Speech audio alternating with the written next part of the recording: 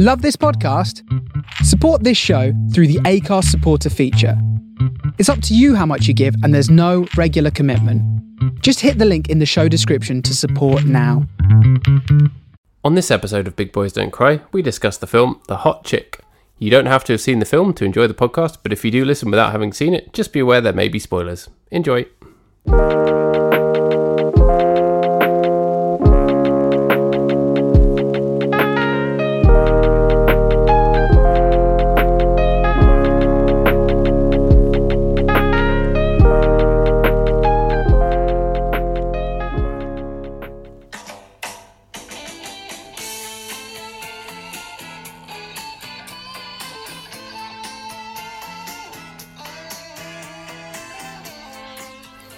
That's definitely not the first time we've done that as an intro, but whatever. Man, it's a hot chick. Yes! You know it. You knew what I was going to do. I knew what you were doing. Were you going to do that? I was going to do that as well, actually. That song, it just fits with anything. It is. Shall we see if we can do that? Songs. Use that as an intro for the rest of the year. Every episode. There aren't many songs that you'd consider perfect, but Smooth by Santana featuring Rob Thomas is a perfect song. It is a perfect song. What can you change about that song to improve it? You just can't. Nothing. You can't. The dynamics are perfect. You know, when it drops out and the "Give me your heart and make it real, or else forget about it," and then boom, back in. That's like the perfect shift between bits. There's nothing you could possibly change about that song to improve it. It is perfect. It's the perfect length. It is. It's the perfect combination of someone who is just outrageously interesting and someone whose name is Rob Thomas. It's vaguely horny. Only vaguely, really, isn't it? It is. And shout out to Rob Thomas for having a very cool voice. I thought you were going to say for having a very cool first name. Having a very cool first name. I never really listened to the band Matchbox 20. They're actually not bad. They strike me as a Paddy Johnson band. I'm not overly familiar with them, with their work, but really? Everything I've heard, I like. My friend Gary is a massive fan. Loves Rob Thomas, and some of the other guys in the band have spin-off bands who are good as well. They're pretty decent. You know, everything I know of them is good.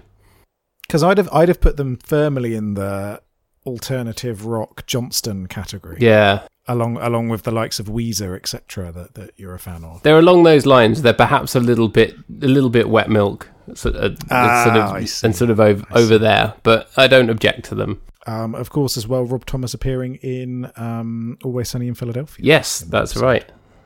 So yeah, is he Rob from Thomas, Philadelphia, or was that just a? He was born in Germany. Oh, okay. And then grew up in Florida. So I don't. What a combo! Yes. Yeah. So what a combination. Grew up in Florida, but didn't end up in a new metal band. So fair play to him.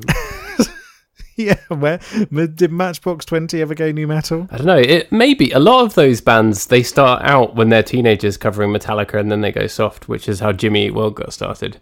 So maybe, you never know. And speaking of Jimmy Eat World, they appear in the film The Hot Chick. Well, their music does. They don't. I was going to say, do they? I don't think they stoop to that, but no, they're yeah. It's Authority Song. The Hot Chick, which is one of my favourite Jimmy Eat World songs. And I heard it and I was like, oh no, you can't have this. This isn't allowed. How dare you use not one of the hits, but a relatively obscure Jimmy Eat World track. Any fan would know it, but like with most people who know like The Middle and Sweetness and don't know anything about of their other songs might not necessarily have known it. But it's like, that's one of my faves. It's a tune. Yeah, I mean, that whole album is truly fantastic. Yeah. One of the best albums ever made, I'd probably say. I concur. And that's the second to last track. And that could be like an album opener. It's crazy how good that album is. And how it builds between. It's so good. My favourite songs, I really love Cautioners, which is the song before the Authority song. I think that's a really good track. But obviously you've got 3 outrageously good singles. So Bleed American / Salt Sweat Sugar, depending on where you are in the world. Yeah. I think the name changes. The Middle and Sweetness, which I think is an underrated track. I don't think enough people give Sweetness enough love. Yeah. Have you ever seen them live? No, I haven't. I've never seen Jimmy. I saw them quite a few times back in the day when they were touring Futures and the album after that, whatever that was. And I saw them open for Green Day, which was cool. And then I met them in the crowd. Oh, and they were nice. very lovely and very gracious. Or two of them, anyway. The main guy, Jim, he was really gracious and very nice. I thought you were going to say, two of them anyway. The other members were arseholes. The other guys were the worst. They were too busy off eating world. They're still around, aren't they, Jimmy? They are, They're still going. yeah. I think they put something new out recently. And since, the last few albums they've done, like, the singles tend to be okay, and then the rest is just like, meh. But, they've still, I think they have still got it, and I would still go and see them, absolutely. Yeah, they're like 10 albums in now, aren't they? Yeah. They've just kept doing stuff. It was nice to hear that song. There was also one other song on this terrible movie that I really enjoy, but maybe is a little bit more fitting with the Rob Schneider dynamic, which is Fever for the Flavor by Hot Action Cop. I was going to say, I was listening to that and like, yes, that's Hot Action Cop. If there was any indicator of the exact time period of a few months when this film was released, it is the inclusion of the song Fever for the Flavor by Hot Action Cop. What a ridiculous song. I love that song. I don't know if you know this. So stupid. I think we've talked about this on our other show, maybe. It's one of the stupidest songs ever made. Let me just read a few of the lyrics. I'm not going to be able You're going to do a dramatic read out many of them. I'm not going to be able to read out many of them because it's so disgusting. It is a very sexual song. We do have a parental advisory explicit lyrics tag on all our episodes just in case we want to say the F word. We do, but I'm going to feel like I need to take a shower immediately afterwards. It's more for your own self-care. Yes, right. Yeah. I'm thinking about my own personal resilience. It's a well-being thing. Right. So the song opens with the line, "Do you think that I can get some jiggy jiggy?" That's your entry point to Hot Action Cops. But is the jiggy jiggy like in brackets? Because I feel like it goes, "Do you think that I could get some jiggy jiggy?" Like the jiggy jiggy's over there. So in my head, it was just, "Do you think that I could get some?" And then there's a random guy, like probably like the guy in Wheatus who does the shakers. I always imagined in my head it was a guy over there just leaning in and going jiggy jiggy. I think it was still the same guy, but it works both ways, doesn't it? This is a versatile song. But you're reading this out from the official lyrics. So, I'm reading it out from azlyrics.com or azlyrics.com. The source of all correct lyrics. I'm just going to read out a few lyrics here and there. Gonna take that booty to the nudie dimension. I think the nudie dimension is the best lyric in the entire song. Do you want to get XXX groovy? Gimme some of that kind of movie. Is that a reference to XXX, the Vin Diesel film? I assume it's a reference to XXX as in pornography. Oh, okay. As opposed to because I don't think the Vin Diesel film had come out at this point. Well, it's around the same time. This is 2002, right? Or when was this song released? Was it was it maybe earlier? I think this was. I'm about to Google XXX movie, but I think that might get me blocked. That might be a bad idea. Oh, maybe you're right. Actually, Hot Action Cops: Fever for the Flavor was released in 2003. So maybe XXX when did Vin Diesel? 2002. So maybe they were making a reference to the highly erotic Vin Diesel movie where he plays the new metal version of James Bond. Yeah, but wait a minute. You said that Fever for the Flavor came out in 2003. Yes. The Hot Chick came out in 2002. How did that happen? This happened with some other film from this era, didn't it? So maybe it was released. The song? We had this recently, a few episodes ago, with some song that was in a film where it was like before it was actually released. The Calling. If I could, that's right. And I would. I'll go wherever you will. What film was that? It was something not good. It was something terrible, wasn't it? Maybe that was a thing at the time of like them getting songs off of record labels before they were released and using them in films.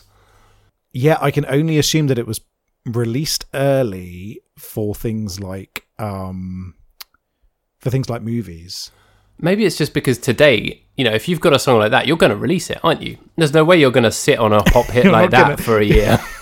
You're not going to sit on a song that with such with such incredible lyrics as "Call me the super sexy boogeyman slayer." I've got the green glow under my car. I got the boom boom system you can hear real far. It's not a subtle song, is it? You want to suck it like a bong hit, whack it.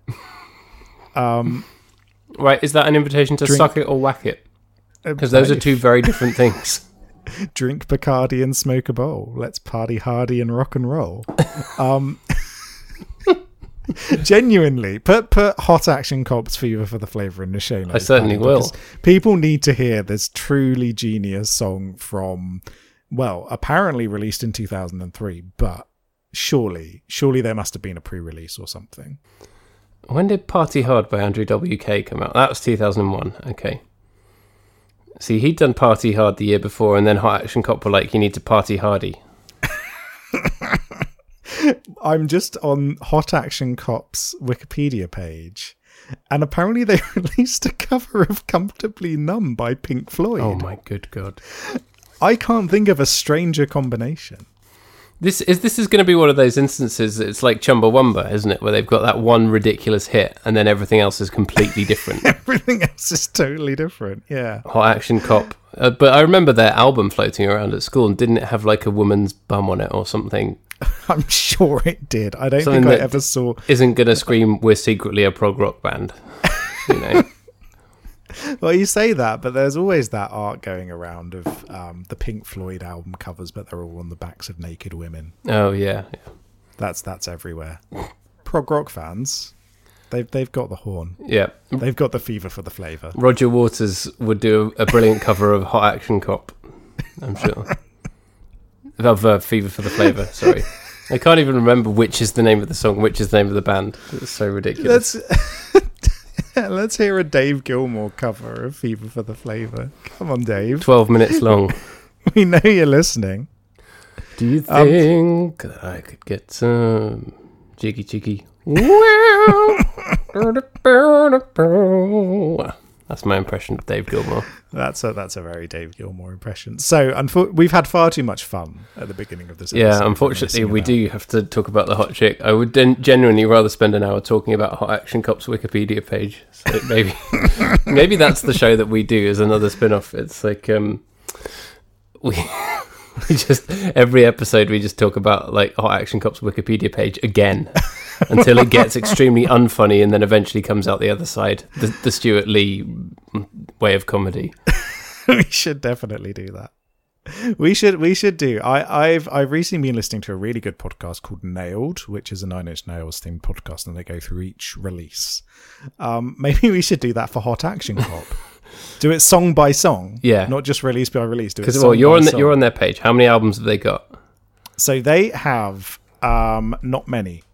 So we've got the Nutbag EP. That's also something I would have released. Then we've got Hot Action Cop, the self-titled iconic album. Oh yes, you're right. I've just had a look. It's a cop. It's a female cop, but she's wearing hot pants and it's her bum. Yeah, and that's the artwork. I mean, if you'd have tried to imagine what the album artwork for Hot Action Cop was, that's exactly what it would have been. Apparently they released a clean, censored version of the album. What is the point of a Hot Action Cop album if it's a clean version? How did they even do that? Every other word is some kind of lewd act. Then they apparently released an EP in 2009 and another album in 2014, and then a single in 2016. Are they still going? Plus Comfortably Numb. I am not sure. Have you seen the album artwork for Nutbag? It's like No, a woman's zoomed in on a woman's open mouth, and she's pouring peanuts into her mouth, and there's like really low quality like 80s looking fonts on it. It looks self-made, which I guess it was. That's truly exceptional. I wonder if we can find it anywhere. And then, of course, we do have the Comfortably Numb single. Apparently, they're still going. Okay, that's good. They've been working on a new Hot Action Cop release for the last couple of years, but there's no set release date. All right. So who knows? Maybe we'll get a Hot Action Cop album. Apparently, Timmy Flaherty who is one of the members of the band. I don't know which one. One of them plays in a Ramones tribute band. All right. Which is nice. I think that makes sense. But yes, Hot Action Cop. Yeah, maybe we should do a Hot Action Cop podcast where we go through song by song and we properly dissect the important works of the band Hot Action Cop. The Hot Action Cast. The Hot Action Cop cast. Yeah. That's what people want to listen. What they certainly don't want to listen to is a podcast about The Hot Chick by Rob Schneider, because no one wants to go through that pain. No, but unfortunately this is what we do week in, week out. So here we are. It's the Smorgasbord. It's the Smorgasbord. The third of 4 courses on the Smorgasbord. Yep. So we have been going through a lot of pain watching Rob Schneider movies, and this is the third one. We've only got 1 week to go. Potentially the worst yet. How do you think this stacks up? This is the worst. Compared to what did we watch last week? The Animal was better than this. Animal is currently top of the pile. Yeah. Not that means much. And this is probably worse than Deuce Bigalow, isn't it? Deuce Bigalow is more boring, I think. So it's like, would you rather watch a film that's boring or a film that's objectionable? Those are the 2 choices that we have. But yeah, this is more irritating but less boring, and I think I'd rather have the boring film than the irritating one. Yeah. But this is just extremely, extremely irritating. It starts out all right. It starts out with a scene in Abyssinia, supposedly, and then there's people walking around and making it look like a sort of knockoff of King Solomon's Mines, and you're like, okay, I'll have this. Yeah, I was very impressed by the first 15 minutes. So you have this strange historical scene with magic earrings. Okay, that's not what I was expecting, and I'm glad that it did something new. And then it cuts to a modern day high school with some genuinely talented, funny actors being cruel. Yeah. And it's not brilliant, but it sort of works. You've got Rachel McAdams and Anna Faris as the 2 sort of key members of this clique. Was this before Mean Girls? This was before Mean Girls. Yeah, Mean Girls, I think, was 2003, 2004. Yeah. But this kind of does a similar thing, like the really over-the-top version of that kind of trope, and does it quite well. But then Rob Schneider gets introduced and everything falls apart, much like many movies that he's in. And this is earlier than you realise, isn't it? 2002. In my head, this was much later, and it looks like a film that sort of is done towards the end of these kind of movies where the joke, as you say, has definitely run its course. Like you'd expect it to be after Mean Girls has done this kind of thing well, and then for this to be just kind of a knockoff, but it's actually earlier. It's weird that it's like outstayed its welcome before it's even happened. I'm trying to say. It's really odd, yeah. It feels like a tired version of movies that don't exist yet. Yeah, which it's I don't know already how they tired managed before that. It's quite impressive that they managed to do that. But it's really frustrating, I think, in a way, because they've got some talented people here, like Rachel McAdams, Anna Faris, Alexandra Holden as well is one of the other members of the clique. Jan from The Office. Jan from The Office, Melora Hardin, who weirdly enough is in a movie that's sort of similar to this, which we should watch at some point, 17 Again. Oh, yes, I've not seen that. Matthew Perry. It's not body swap, it's time travel, but same kind of idea. It's weird that, she's in that movie as well. And Eric Christian Olsen as Jake, who is actually, I think, gives a fantastic performance as the kind of douchebag jock guy who's very watchable. Yes, definitely. Who he was in? Did you see Community? I haven't watched much Community, but I've seen some. I've only seen funny, like the first couple of seasons, but he played a very, very funny character in that who sings a funny song. He's in Dumb and Dumberer. Did you know that? I've not seen that. Dumb and Dumberer is the prequel to Dumb and Dumber. Oh. Dumb and Dumberer when Harry met Lloyd, and he plays young Lloyd. Oh, right. So there you go. Is that supposed to be any good? No, it is not. It is not supposed to be any good whatsoever. In fact, it has a rating of 19 on Metacritic.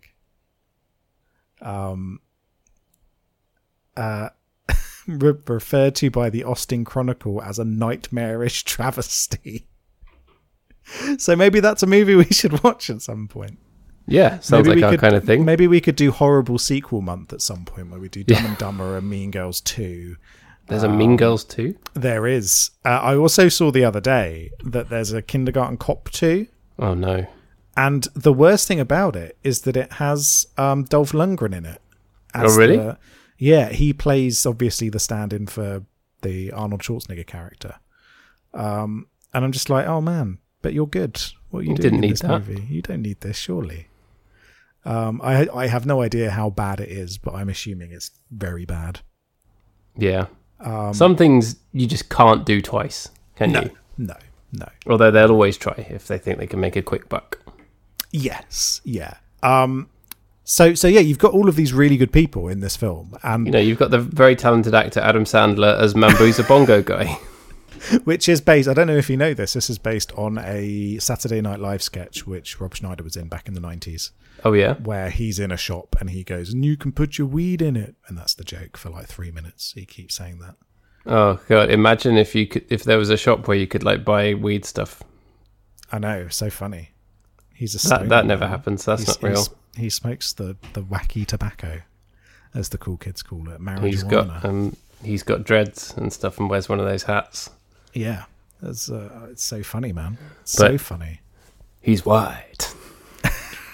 And finally got that in organically. Finally, after 2 or 3 weeks, we saw that clip. I'll put that in the show notes as well. There's a very funny clip. People who don't know the reference. There's a very, very funny clip doing the rounds from the Elvis movie, which is just people saying, "He's white." It's Tom Hanks who plays, what's his name? Captain Tom Phillips? Yes. That's the one. The guy who discovered Elvis and then ripped him off. And it's like he's the first time hearing Elvis from the radio, and the way he looks at the camera and goes, "He's white," is the funniest thing I've ever seen. So funny. But anyway, going back to The Hot Chick. So this movie is a body swap comedy. If you've watched one of them, you've seen all of them. This is probably the worst example of the genre. Absolutely the worst. Yeah. If you've never seen one, do not watch this as your first one. No. Big, I think, is... Oh, no, that's not really a body swap, is it? That's kind of a 17 again situation. He's big. He's big. But you've got like Freaky Friday. Is it Freaky Friday? Freaky Friday, that's the one. Which I think I saw half of that on TV once, and it was quite funny. Which is fine. And body swap movies. So what happens here is that somehow the magic earrings end up one in Rob Schneider's ear and one in Rachel McAdams' ear, and they do a body swap thing where but rather than their souls being transported over to the other body, instead their body changes to be the other person. And unfortunately we don't get a David Cronenberg-esque transformation scene until right at the end. We don't see it happen initially. There's no horrifying CGI. No, not until literally the last 5 minutes. And so Rachel McAdams is a mean girl at high school. Rob Schneider is a skeezy criminal. He steals stuff, etc. And they swap bodies. So Rachel McAdams' character Jessica wakes up one morning and she's got the body of Rob Schneider. Yeah, but weirdly, she wakes up in his house and he wakes up in her bed.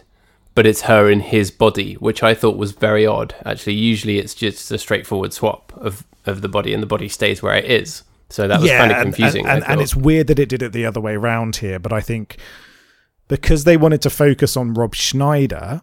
Yeah, and throw in as many cheap gags as they could. It was like... They wanted to introduce Rob Schneider as a teenage girl in a high school, basically, is what they wanted to try and do with this movie, as opposed to having... some other way of doing it. Exactly, and it felt cheap from the off, didn't it? It feels incredibly cheap. And part of the reason why is that these kind of body swap movies, they rely on two things. One of them is that you spend enough time with both characters before the body swap to get an understanding of what those characters are before the swap takes place. So then there's that enjoyment of watching one actor playing another actor's character and seeing those mannerisms portrayed in a different body. Yeah. And like Face Off is the core, is like the key example of this, where Face Off, you spend a lot of time with John Travolta and Nick Cage's characters, and then they do the face swap. They take off the face, add the face onto someone else, and then you get the enjoyment of seeing John Travolta acting as Nick Cage and Nick Cage acting as John Travolta, and it's really well done. It's really expertly done by them. Yeah. You don't get that here, because Rob Schneider's character doesn't act anything like Rachel McAdams' character before the body swap. I've seen the film and I couldn't tell you anything about his character. There's no like Rob Schneider here as an actor, he completely fails to portray what Rachel McAdams' character is up to that point. It's just Rob Schneider pretending to be a 15-year-old girl, basically. But it doesn't match up with the mannerisms of what Rachel McAdams' character had up to that point. No. And the other issue is that body swap movies also, they rely on both characters getting that development and both characters getting that screen time to be able to recognize that thing. And it's about how both parts live each other's lives differently. Whereas here, we don't see Rachel McAdams at all for the rest of the movie, essentially. It's literally like 45 minutes until you see her again and realize that, Rob Schneider's character is inside her body, and she gets maybe like 3 scenes, and then that's it. Yeah, she gets there's a funny joke where she's buying tampons. Ha ha. That's I imagine funny. Having a period. Yeah, hilarious. Man now has to have period. Lol. Then it's her stealing. If only it spent as long on that as it did on penis. There's all the penis jokes here. Then there's stealing Billy's car, and then there's dancing at a strip club, and that's it. That's all you get from Rachel McAdams in this movie after the first 50 minutes, and it's so disappointing because she is doing far more with this dogshit film than Rob Schneider does. She is trying her absolute best. Yeah, you can see genuine acting here from her, and it's just like, I mean, this was young Rachel McAdams here. I mean, this is. I'm not going to mark her down for it. No, this is like one of the first movies she was in, and you can tell that she's just a level above Rob Schneider. I'm sorry, Rob Schneider. Yeah, well, all of them are. It's true, and all of them are. Like Anna Faris, obviously, is genuinely a very funny actor, and again is doing an awful lot with what is a truly awful film and a really bad script. And it's just like all of these people are just so wasted here, but particularly Rachel McAdams, because you get this snapshot of her character right at the beginning, which almost feels like a prototype Regina George, really. Yeah, is what it feels like. It says here it's her Hollywood film debut. Yeah. And then it's just completely wasted. That talent is completely wasted here. Yeah. Whereas you could have had something far funnier if it had been both sides. And more interesting than it doing the same thing as all the Rob Schneider movies, which is just the gag is that he's Rob Schneider. Yeah, repeated ad nauseum. Does it count as a gag if it's inherently unfunny? I suppose so. I mean, a gag as in I'm going to be sick. Yeah.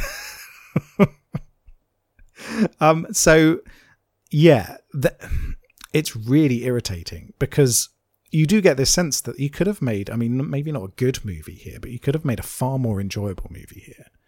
But the entirety of the rest of the film is very much centric on Rob Schneider, which isn't what you want from a body swap movie. You want that shared understanding of each other's lives, and that's what makes a body swap movie interesting. Yeah, and they don't really build up his character at the beginning at all. It's just like he's a criminal robbing a gas station, that's all you need to know. And if that's the point at which you do the swap, fine, but you then need to dedicate a good amount of screen time to exploring his life, or kind of the person who's been thrown into his body exploring his life, and then finding out the things that drive him to crime, and then maybe sort of thinking about how they can help him be reformed or whatever. And there's none of that. And not that could still happen in a comic context. I know that sounds like a very different film and is in no way what they set out to make and sounds serious, but I think it is still possible to do that in a comedy. You could easily make that into a comedy. And sorry to bring it back round to Always Sunny, but there's the body swap episode of Always Sunny in Philadelphia, which is all about racism in America. Oh yeah. The gang turns black. Which again makes some serious points and talks about serious things, but in an incredibly funny way. Yeah. You can do that. Really, it's not difficult either to do that. But here they didn't even want to try. No. The whole point of this movie was, let's make Rob Schneider wear a tight woman's shirt, and then he can move with his arms, and that's it. That's basically the only joke in this movie. He can try and do a wee, and then it will go everywhere. Yeah. And that can happen multiple times. Yeah. I wrote down here, lol, silly man fall down. And I can think of, that's probably something that refers to multiple things in this movie. I think there's a lot of that kind of pratfalling. Yeah, lowest tier slapstick comedy in this film. Somehow he has superhuman strength, so when he's doing like a pillow fight with Rachel McAdams' friends like Anna Faris, etc., he ends up being able to smash them into the walls and break the plasterboard and everything like that. I don't know if that was a side effect of the transformation as he gains superpower. All men are big and powerful. Yes, yeah. Particularly Rob Schneider, a man who is always portrayed as being big and powerful in every movie that he's in. He's huge. He's a beast. He's an absolute tank. How tall is he anyway? I always got the feeling he's kind of a weedy guy. He's actually 6'7". No, I should have been a basketball player. I have no idea. Do you reckon that was him making the 3-pointers? No. Do you reckon it was someone else? Rob Schneider, height 1.61 meters. What the fuck does that mean? That could be any height. This is like Fahrenheit to me. You know, when they say that. Apparently he's 5'5". 5'5". Okay, according to celebheights.com. I use Old English measurements. Okay, I'm from the time of Chaucer. Just give it to me in feet. The thing is that it's funny because obviously we're using Google in English, etc. Is there anywhere in the world that measures height in meters that has English as its core language? Because I'm fairly certain that Australia uses feet and inches for height, and it says Canada here he's as 5'3". Okay, let's do I'm over a foot taller than Rob Schneider, if that's the case. I'm gonna do a translation here, meters to feet, so 1.6. Oh yeah, so according to this, 1.6 is 5'3". 10 of the shortest men in Hollywood. Which means that he's shorter than our previous short king, which was the guy who plays Peter in Hunger Games. Oh yeah, what's that kid's name? Josh Hutcherson. That's right, because he's like 5'5", I think. Yeah, Dave Franco, 5'7". That's Jack Black, 5'6". I didn't think Jack Black was that short. He is shorter than you expect. Aziz Ansari, 5'6". Daniel Radcliffe's 5'5". I always thought he was sort of average height. He's not tall. Oh, Dan Rad. Interesting. Rob Schneider, 5'3". There you go. And Danny DeVito, 4'10". Well, yeah, that was always going to be the top of that list, isn't it? Yeah. And the best of the lot. God bless him. Yeah. Well, Rob Schneider, it never looks like you're trying to prove anything. Apart from how much you can make our lives worse. Yeah. In which case, point proven. So this movie has some problems beyond just being lazy and being irritating. There's quite a lot of... It is too long. This movie felt like it was about 5 hours long. I think it ended up with Deuce Bigalow and The Animal, they're both only sort of about 80 minutes, pushing 85, and you're like, that I can deal with. This one was over 100 minutes. Yeah, it's horrendous. And a lot of that is just made up of stuff that's not very funny. Fat phobia. Lots of fat phobic content in this movie, just for a change in a Happy Madison production. Lots of homophobia as well. Yeah, really, really bad. Really bad homophobia a lot of the time. And racism. But racism across multiple levels here. Rob Schneider is an equal opportunities racist. Racism against Mexican people. Comes up quite a lot. Well, he pretends to be Mexican. He pretends to be Mexican. Yeah. In many ways, I guess it lays the groundwork for some of his later roles where his whole character is based around that. Yes. And in terms of the early movies of Rob Schneider being the lead, is this the first example of him being racist? Because he wasn't racist in The Animal, was he? No. There was no racist stereotypes in The Animal. No racist stereotypes in Deuce Bigalow. So this you might be right. This might be the first instance of Rob Schneider as a lead man having. Oh no. So same year, but listed before Mr. Deeds, Nazzo the Italian delivery man. Haven't seen it, but I'm gonna be 90% confident that that's racist. Yeah. But then at least he wasn't. Oh, and hang on, even before that, 8 Crazy Nights, Chinese waiter. Okay. That one I think is definitely. It's like 2002 is the year he just suddenly decided to be a massive racist. Although at least in those two, it was only clearly cameo appearances. Whereas when we get into things a little bit further down the line, he's just being racist with a character that says more than one line of dialogue in a movie. But either way, clearly this was the year. This was the year where Rob Schneider decided, I'm going to make fun of other people's ethnicities. But there's more than just racism against Mexican people. You've also got lots of racism against Chinese people. And then that turns into racism against Korean people. Because in spite of the fact of the character who they're being very racist about wearing things like traditional Chinese clothing, is then revealed at the end of the movie that actually they're Korean. So there's that complete lack of cultural understanding of the different cultural identities of these very, very different countries. Yeah, and it tries to make out that there's a message of acceptance in the end when she decides that she's proud of her Korean heritage. But it's very, very ham-fisted and doesn't work. Yeah, it's incredibly bad. Multiple instances of different kinds of racism in this movie. Almost impressive, but it's not. And then like I said, you've got the homophobia. You've got the weird sort of lesphobia as well in this movie, because I'd say that comes under it sort of occurs towards the end of the film, doesn't it, when it seems like they're falling in love as two women, and you're like, the film won't let it happen. You just know that it won't let it happen, and then of course it's back to her being with the wet milk boyfriend. Yeah, and the other woman has to just sit there, and you're like, well, this could have done something really interesting and bold, and it just didn't do it at all. It's desperately trying to make sure that there's 0 gay characters in this movie, apart from the man who at the end of the movie seems to drive off, having kidnapped Rob Schneider to rape him. That's literally the last joke in this movie. Is a really homophobic joke. Which is just awful. That really, really ended on a really sour note, didn't it? Yeah, really did. It's a very strange message where it seems as though Anna Faris's character is falling in love with her best friend who's in the body of Rob Schneider.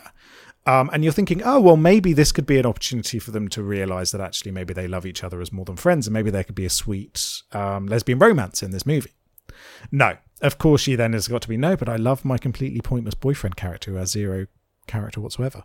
And then Anna Faris, as you said, is just left there like, okay, there's it. But you could have done something like that. Or maybe you could do a body swap story like this and have it being about like trans identities, things like that. You could use this kind of platform to tell an interesting story about identity, about orientation, that kind of thing. But of course, I mean, I think that's probably expecting too much of a Rob Schneider comedy.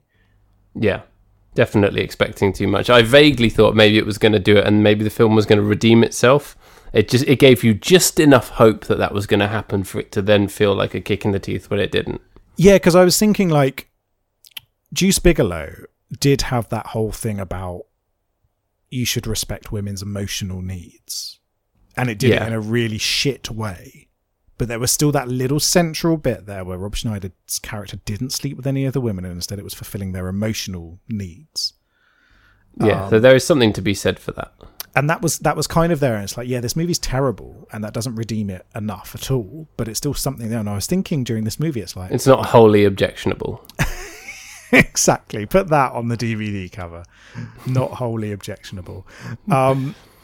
And I was thinking here at the end, it's like, yeah, is there going to be, like, when they change back and Rachel McAdams is there in the suit and she's come back, and you can see there's that genuine emotion because Rachel McAdams knows how to act.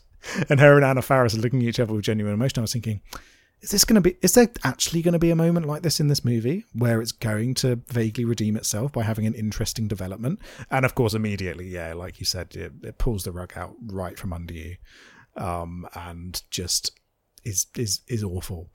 Truly awful. So yeah, no, fuck this movie. That should be on the DVD cover. That's and just in quotes underneath Rob Schneider holding up cucumbers to his nipples, which never happens in the film. Which doesn't happen in the film. There's no scene like that. That's not a thing. No one does that. That's not what women do. No. Can I talk about a couple of things that I thought were funny though? Yes, of course. Always. I liked when he pulled the guy's ponytail off in the fight. Yep, that was good. You know, one thing that I thought was funny was when he's robbing the gas station, they've only got $18. So the guy's like, help yourself to nachos out the machine. And he just like starts filling his bag with the nachos and then squirting the like horrible pump cheese into his mouth. That was disgusting, but that made me laugh. That was good. There's that sense of desperation there, which I think works quite well. Because that's the thing, Rob Schneider, when he does things like that, there is that sense of actually some comedy there.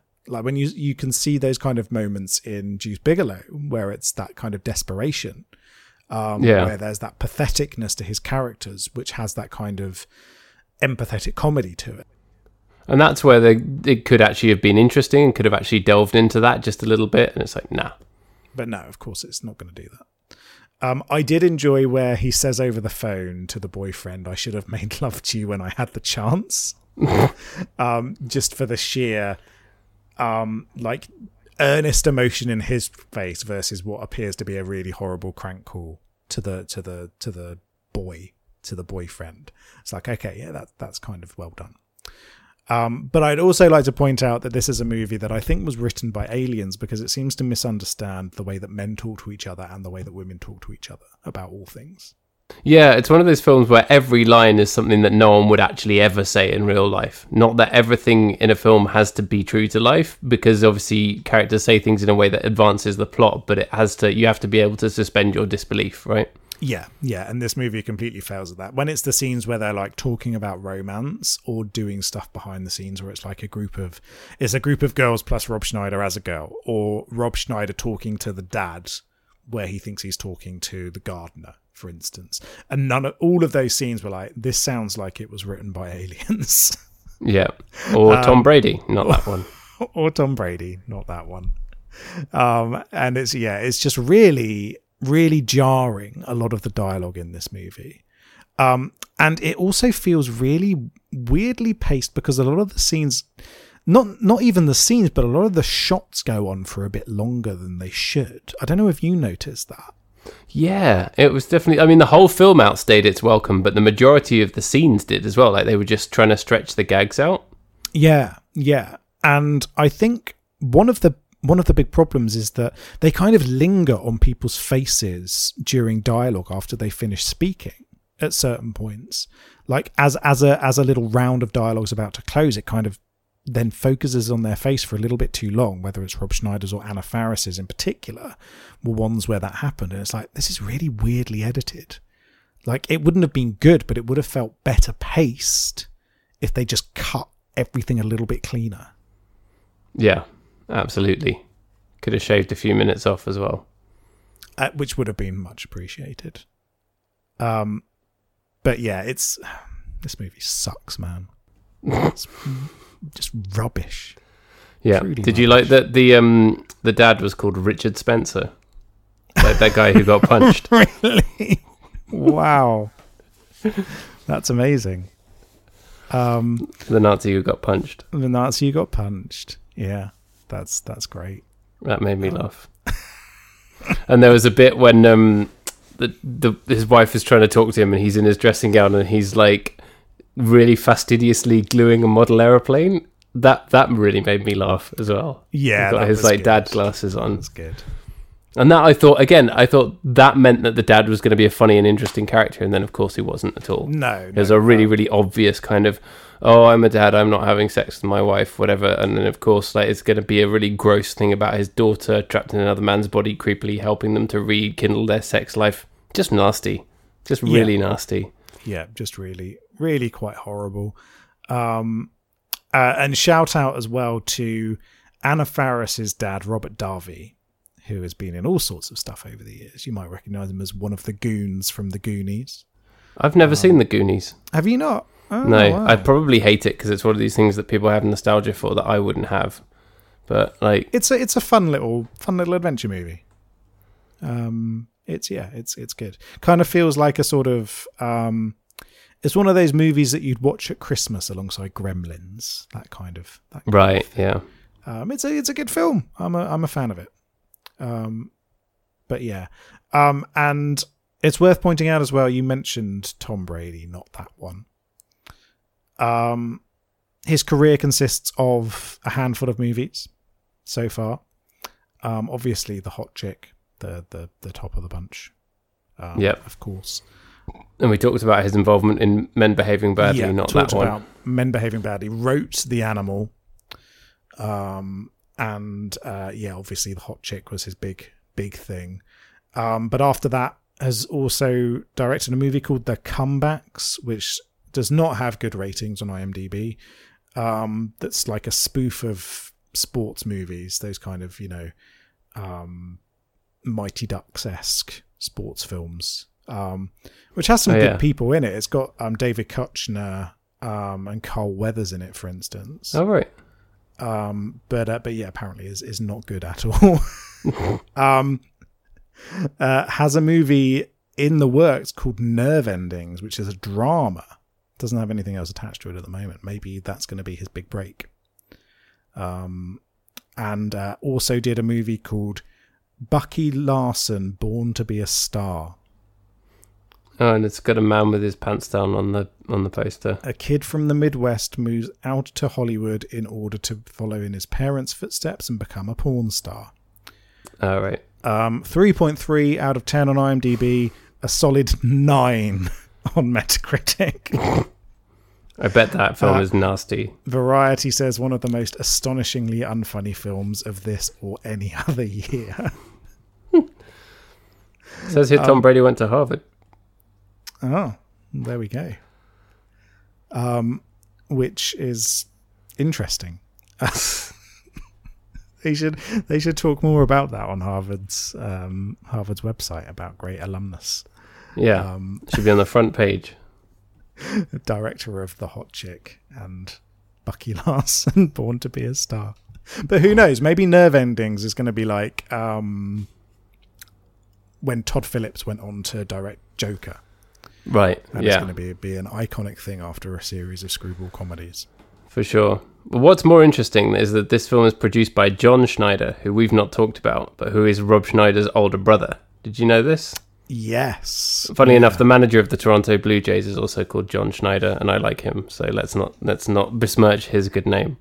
But a different. Yeah. But John Schneider says here, is as well as doing lots of production and stuff on Rob Schneider films, it says here he also serves as the personal manager of Tom Green and a creative consultant for Fred Durst. You kidding me? Yeah, it's like all of our favourite people. That's amazing. What a brilliant combination of individuals. There's no information here about what creative consultant for Fred Durst actually entails, but you like to think maybe it was like he added a line to one or two of the songs, or like in the video for Rollin' was like move the disco ball up a little bit. I like to think he's the one who came up with the name Chocolate Starfish and the hot dog flavoured water. Yeah. Fred Durst calls him up and he's like, hey John, I really need your help. Can you help me with this? I want to call this album, I definitely want to call it Chocolate Starfish, but I feel like there's something missing. I feel like we need something else to make it pop. You know what I'm saying? Can you come round to my house and like draw on a whiteboard with me? That's what we need. And that's how they came up with Chocolate Starfish and the, something flavored, hot dog flavored water. That's it. So what other John Schneider productions have there been then? Has it just been Rob Schneider movies? There's a selected filmography here. Yeah, you got The Hot Chick, The Animal, Deuce Bigalow, European Gigolo, Big Stan, which is the Rob Schneider one where he directed and wrote it, where he's in prison, which looks really bad, which we're not going to talk about, thank heaven. Tom Green Live. No, he's not involved in Freddy Got Fingered, but... More's the pity. The pity. He would not like some sausages. Some schnausages. So yeah, I just thought that was interesting. Yeah. Oh, John Schneider. Thank you for bringing us these awful things. Thank you for bringing us The Hot Chick. Is there anything else you want to say about the hot chick? Let's see, what else did I write down? No, I think that's it. Oh, I just wrote down, suddenly it's B-movie, because there's a bit where he's in the cheerleading suit dressed as a bee. Oh, yes, he does get in a bee suit. And then they win the cheer competition, which is pretty much the only jeopardy that in the whole film is like, is she going to transform back into a woman in time, or get back in her own body in time to do the cheerleading competition? Because other than that, there isn't really any jeopardy. It's just like, they've switched bodies. Okay, now what's going to happen? A bunch of penis jokes. Yep, it's just a bunch of penis jokes constantly throughout the entire movie. Yeah. So I've got some trivia for you. So we've already talked about the bongo player being Adam Sandler, and then it's based on a Saturday Night Live sketch. Yeah. We once again get someone shouting, "That's a huge bitch." Oh, yes, I noticed three that. movies in a row. I wonder if we're going to Hilarious. get the fourth in a week's time. There's a reference to Winona Ryder shoplifting. If you want Yes, to know I noticed that as well. I thought that was in very poor taste. Yeah. That completely ages this movie and lets you know exactly when it happened. And interestingly enough, Melora Hardin and Rachel McAdams are only 11 years difference in age, even though one plays mother and one plays daughter. Right, of course. Because this is Hollywood, where that happens all the time. And this is another case of Pilar Schneider, Rob Schneider's mother, having a cameo, which I think has happened in every movie so far. I think so, yeah. Where she's one of the cheering contest judges. And one final bit of trivia for you. This appeared on Roger Ebert's most hated list. Of course. So, yeah, that's all I've got to say about this piece of shit. This movie is rubbish. Yeah, it's the worst one we've had yet. This is the stinkiest course of the smorgasbord. This is rotten fish. That's exactly right. Yeah, this is the lutefisk as part of the smorgasbord. So how are we gonna rate this? How many days are you trapped inside Rob Schneider's body? Thankfully, I'm only trapped inside the schnoddy for. I'm only trapped inside the schnoddy for 3 days. That's killed me. Oh yeah, and two of those. I'll agree with that. 2 of those 3 points are for Hot Action Cop. I've got 1 point for Hot Action Cop, 1 point for Rachel McAdams, and 1 point for Anna Faris. And one point for Rob Schneider pouring the nacho cheese directly into his mouth while he robs a gas station. That was the high point of this film.